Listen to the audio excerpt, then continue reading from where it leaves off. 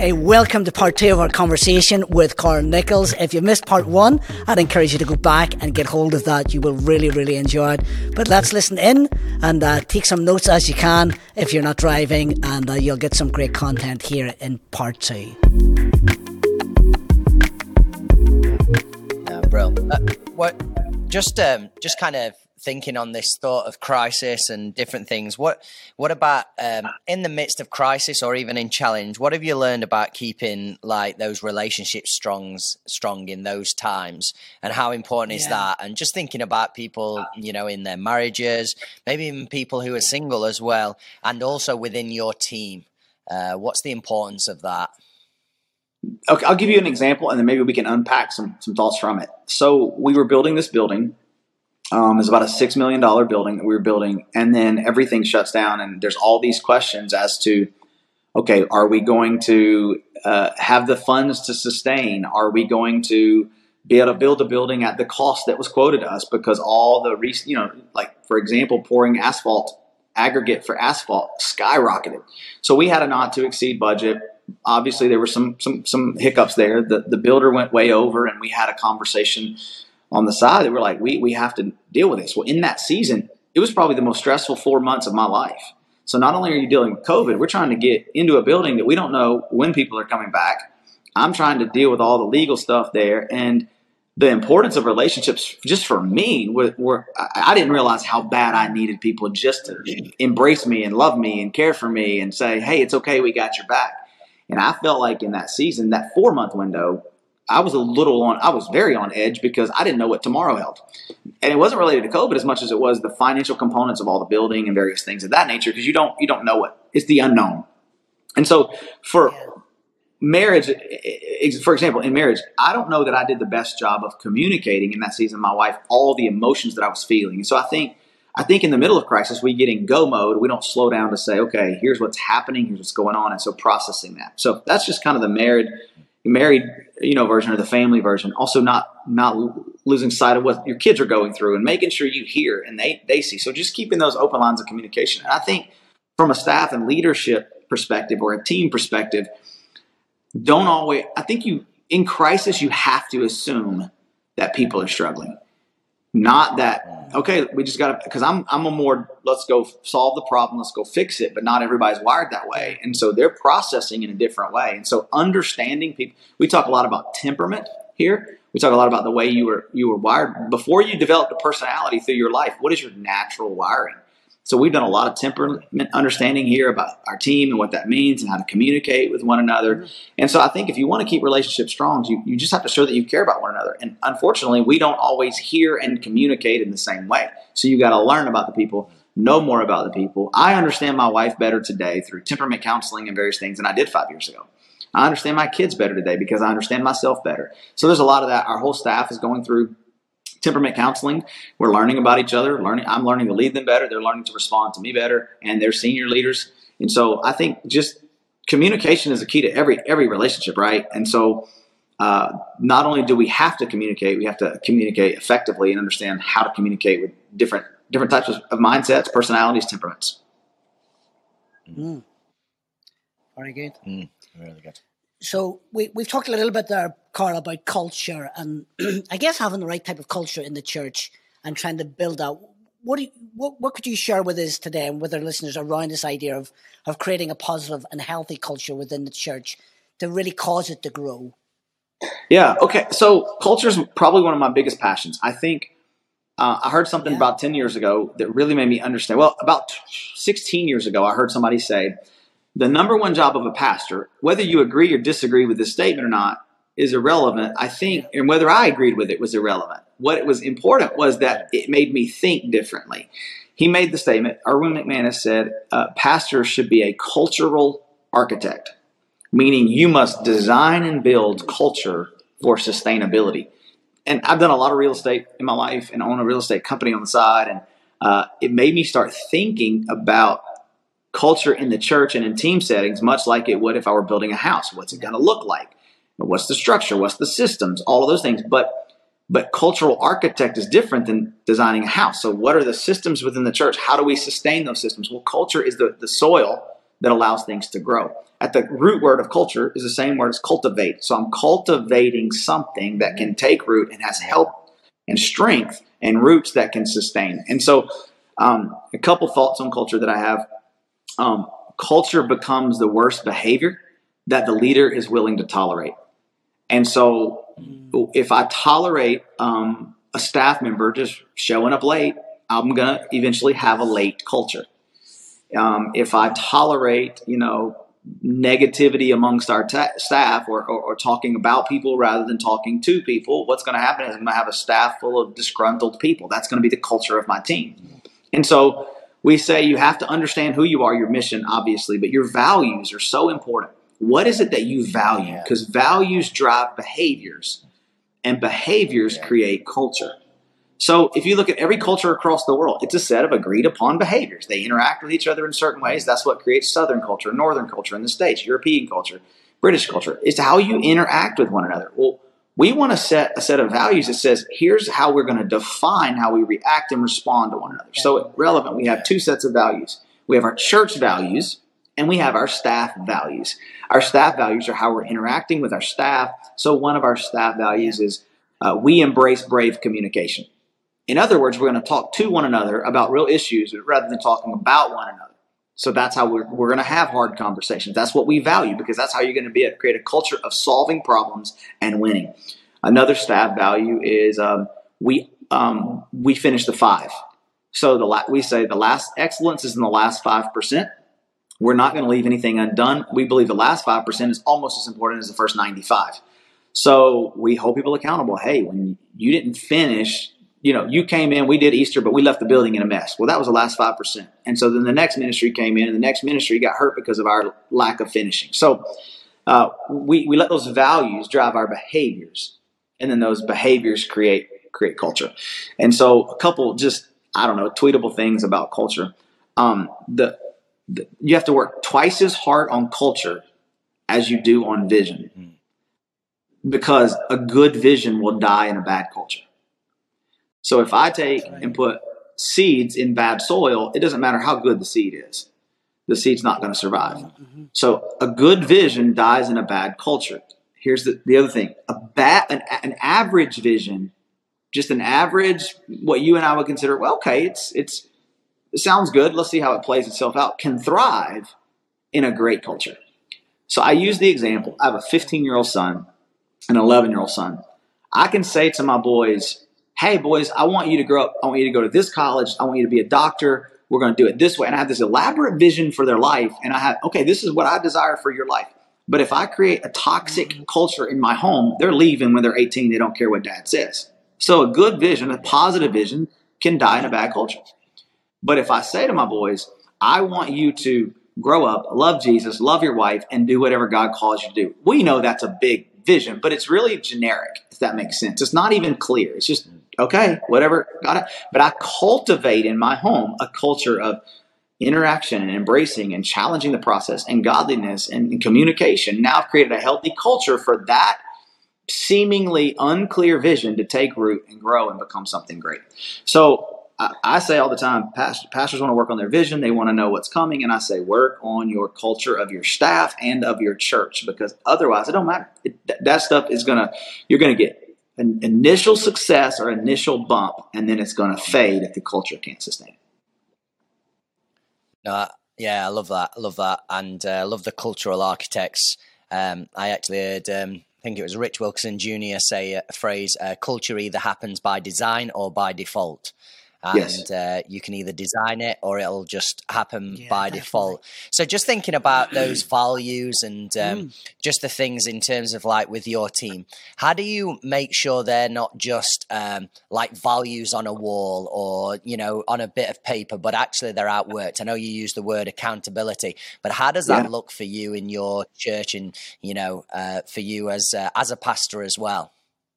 Sure. A couple things that I would say. First of all, I say this, you can make the wrong decision for the right reason, the right value, and we can work through it.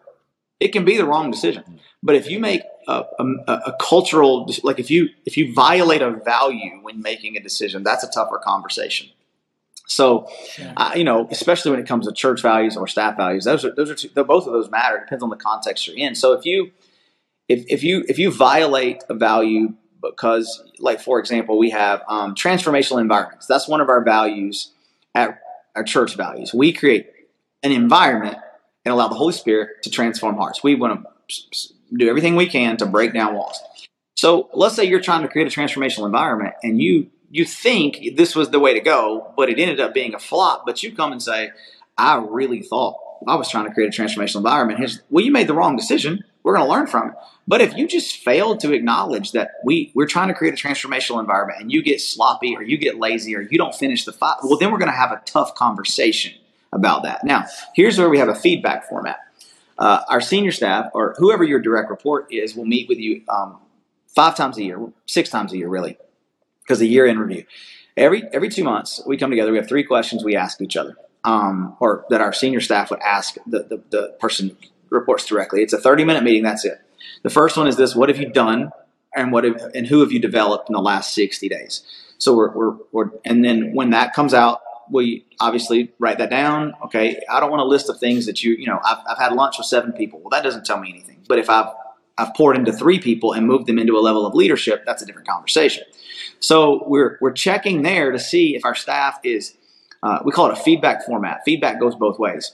So if our staff is telling us things that don't really align with our values, it's easy for us to say, hey, that's not really accomplishing what we're trying to accomplish. So that's number one. The second question is, what are you going to be working on the next 60 days? Same kind of feedback format. The third question is, what do you need from me?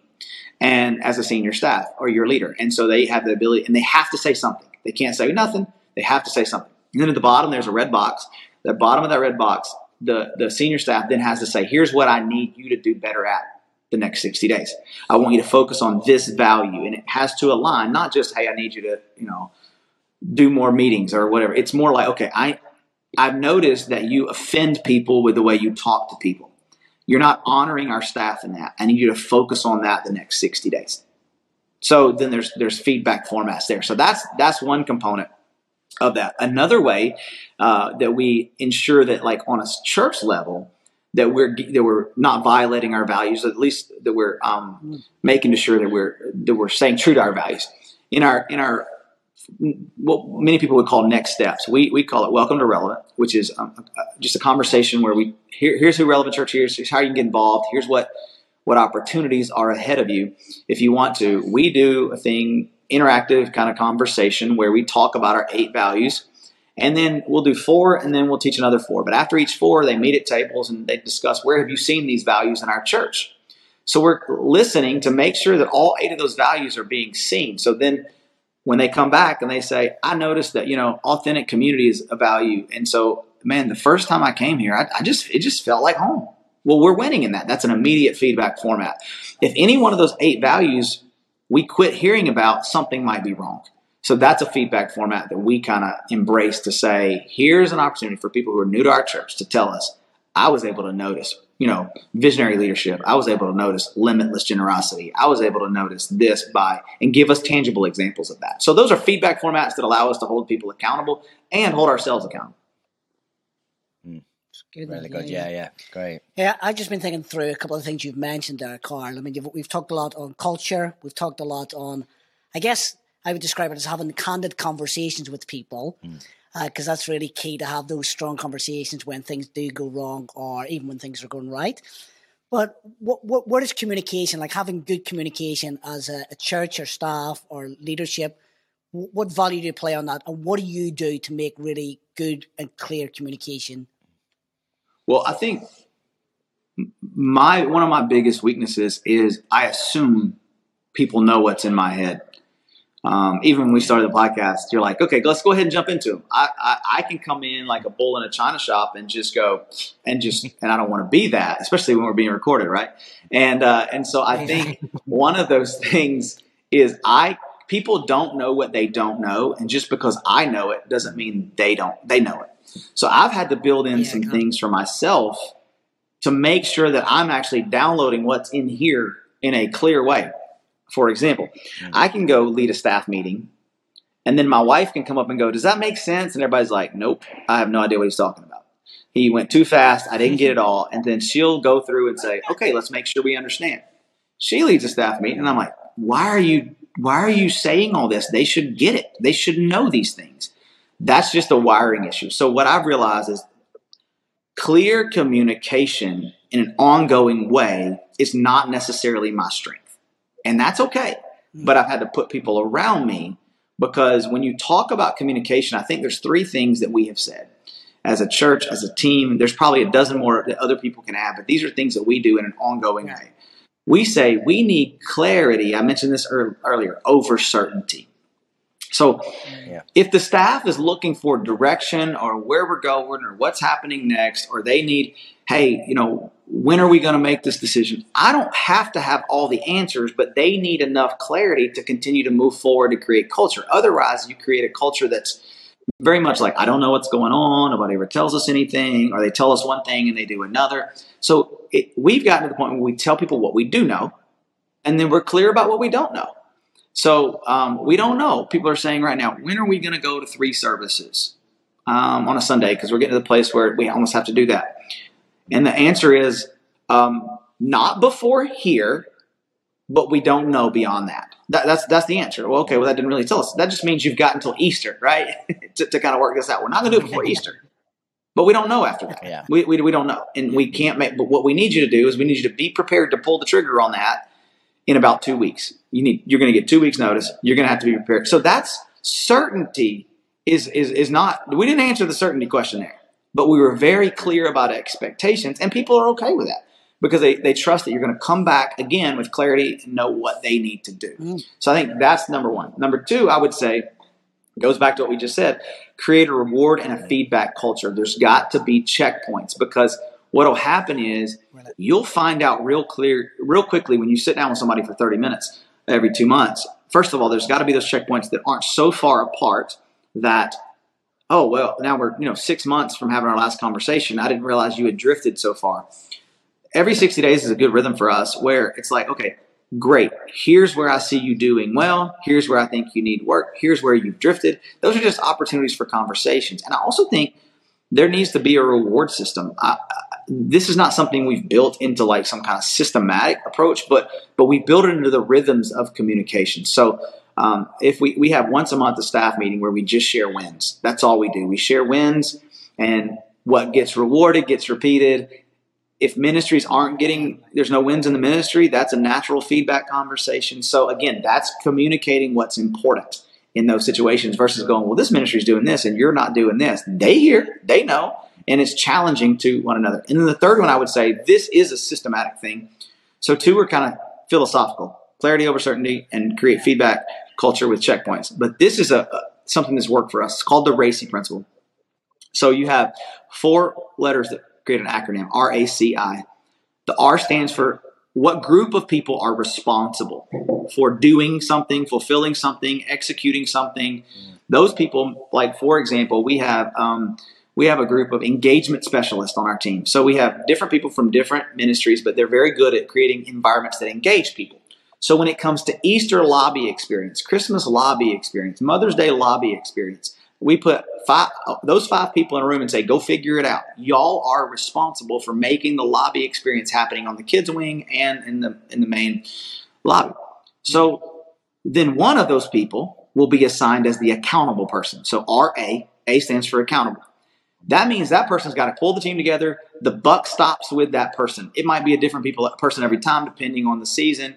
If we're in a big season, in October, that's a season where we celebrate our birthday as a church, but we also do some things that are outreach related. Well, I'm not going to put my kids director over 2 teams in that season, because she can be pulled in multiple directions. So we say, this person's accountable, and here's the deadline.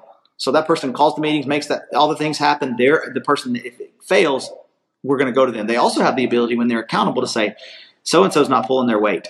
They're not showing up for the meetings. They're not coming. They're being difficult. They have that ability. Okay. Then there's the consulted, the C, RACI, the consulted component. There will be times, for example, where I don't need to be responsible or accountable, but I need to be consulted. Your senior staff needs to be consulted. You might need to consult another ministry to make sure what you're going to do in that lobby space doesn't interfere with guest services or whatever it may be. So this is just a conversation, getting feedback so that you can make a better decision. And then here's the one that we struggle with the most, and we are getting better and better and better at it as we've streamlined. The I is who needs to be informed. So we can sit in a room, we can make, you're responsible, you're accountable, we can consult, and now we make all these decisions. And more often than not, the people that need to be informed are our volunteers. And they show up and don't know what's going on because we did all of this work and then didn't inform them. So now you create a culture, if you're not careful, if you don't inform people of what they need. And here's the thing, not everybody needs to be informed of everything.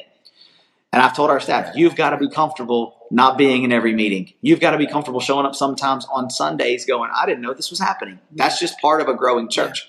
But the informed component, if our guest services team shows up for something and our lobby experience team has come up and done all this stuff in their space and they weren't informed, now we've got a cultural issue. So that's how we keep that communication amongst, various ministries in a large church. It's just a simple checkpoint. Hey, let's apply the RACI principle to this before we leave today. And then once it's applied, now we just got to have those checkpoints to revisit it. Yeah. Yeah, that's fantastic. And just thinking of that RACI principle for a moment then, just to really get the nuts and bolts of that if we can. Is that more just of a verbal communication, or is that like a document? Do you get your guys to go through and actually write something in that, almost like a template? How do you guys do that? I think this is where I'm not the type of, if I'm assigning it, then they're required to write it down, and their senior staff's making sure that they got it. I'm not writing anything down because that wears me out. That's a mental task. I think there are some churches that would structure, and it would be good if we don't have. Yeah. If we use the RACI principle and everything, we would probably have it in some kind of, in our base camp thread, which is our inter-office communication and various things. There are times, however, if it's a big Easter event or a Christmas event or something where it's multiple teams, and there will be a message board that will go out that will have that in that. But if it's a small task like, hey, I need a group of you guys to get together and think through, traffic flow in the parking lot because our parking lot slammed. That's not something we're going to put on paper. That's a something in 2 weeks we can have an answer to. You know what I mean? So I think it depends on the size of the task and really how many people are going to need to be informed and what needs to be documented along the way. Got it. No, awesome. Brilliant. No, I think there's so much right throughout our conversation that people can take away. One of the things we love to do to finish off with is some quick fire questions. So get ready, Carl. These quick fire, in your face questions. So here we go. What are you most excited about at the moment? Well, two things. I would say one, on a personal level, I'm excited that I'm finally getting to take my sabbatical that I was supposed to take in 2020. I'm taking a month off in September, and the family's been wanting to come over there to you guys. I mean, we're doing a Mediterranean cruise. I say to you guys in your area. So I'm really excited about having that month with a family, just to kind of disconnect. On a ministry and leadership level, I'm really excited because we've just kind of redesigned our approach toward groups, and we're seeing incredible just life change happen in our groups, and we're in a deep study of the New Testament in our groups, and I'm excited. I think that's going to change our church. I think it's going to change people's families. We got families doing the adult version of the discipleship. We got kids doing the kid version, having conversations. So that's very, very exciting because I think it's going to pay dividends long over the long haul. Awesome. Very good. Now that is a quick fire question, but you have dropped something there that could be interesting at another point, because that sort of stuff you're doing around groups and the life transformation. Mm-hmm. I think that could be a different conversation at another point, Carl, for another podcast. But hey, what are you most challenged about at the moment? Well, I think we live on the south side of Atlanta, and the south side of Atlanta is the one of the lower income sides of the city. And it's not poverty, but the type of ministry we do is not inexpensive. And I think the biggest challenge that we're facing is we have this nice building, we have, our budget, all those things are working incredible, but we really want to start a counseling center. And we have counseling. We have one counselor on staff. We have a second one coming on staff. I shouldn't say a counseling center. We want to start a wholeness and wellness center. That includes drug and alcohol rehabilitation, that includes, health and fitness, all kinds of things that go into making a person whole. And just to be honest with you, we're not at a place where we're even close to being able to financially do that, because that's another $1.5 million minimum dollar project, and we're getting our feet back under us from building a $5.8 million building and opening it with nobody in the building. So things are strong, things are healthy for what we're doing now. But the challenge is the mission and the vision that we have is like, we want this is the long game, right? This is the thing we're talking about. Like, we have to look 2 or 3 years down the road because we need it. We feel like we need it now. We see 120 clients a month, and we can't. And we're bringing on a new counselor. I mean, that one's the new counselor coming on is backed up already. We have another counseling center looking to partner with us. We're meeting with them tomorrow at the time of this recording. So there's a lot of challenges. Here's what I say: it's not a problem to solve; it's a tension to manage. The issue, though, when you see people bringing all the hurt, the pain that things are going through, it can feel like a crisis to solve. And so for us, we have to trust God's sovereignty in that, but it's definitely a challenging road to know how and when to tackle that crisis. Yeah. Great answer. Yeah. So, Carl, what are your top 2 book recommendations and a quick why behind them? Yeah. So let me give you one personal and one leadership. First of all, I love to listen to audiobooks, but I'm not the best reader or the best writer. So I hear things. That's my best way of learning. So I've had to force myself to read a book a month and then an audiobook, everything else. But I'm going to give you 2 simple ones because I think a lot of times I'll hear people say, oh, you got to read this book. And it's a book everybody's heard of, or it's a book that's, very deep and hard to process. So let me give you a personal one. The personal one is I love Hillary Morgan Farrer's book, Mama Bear Apologetics. She talks a lot about, especially in the American culture, and I know this is not unique to America, but empowering your kids to understand and live out God's design. Culture has hijacked so many things and twisting the way our kids view God. So that one, and then she has another one about sexuality as well, which is great. Mama Bear's Apologetic Guide to Sexuality. So those 2 kind of go hand in hand. And then one that I mentioned earlier, it's called Procrastinate on Purpose. That one is just pure gold. Rory Vaden writes that one, and it's just the ability to learn when to make decisions that you don't feel like you're making the decision over and over and over again. So, in a nutshell, it's learning to have a great return on time investment is what it is. So, brilliant, great, good answers there. And who inspires you the most at the moment in the world? It could be anybody.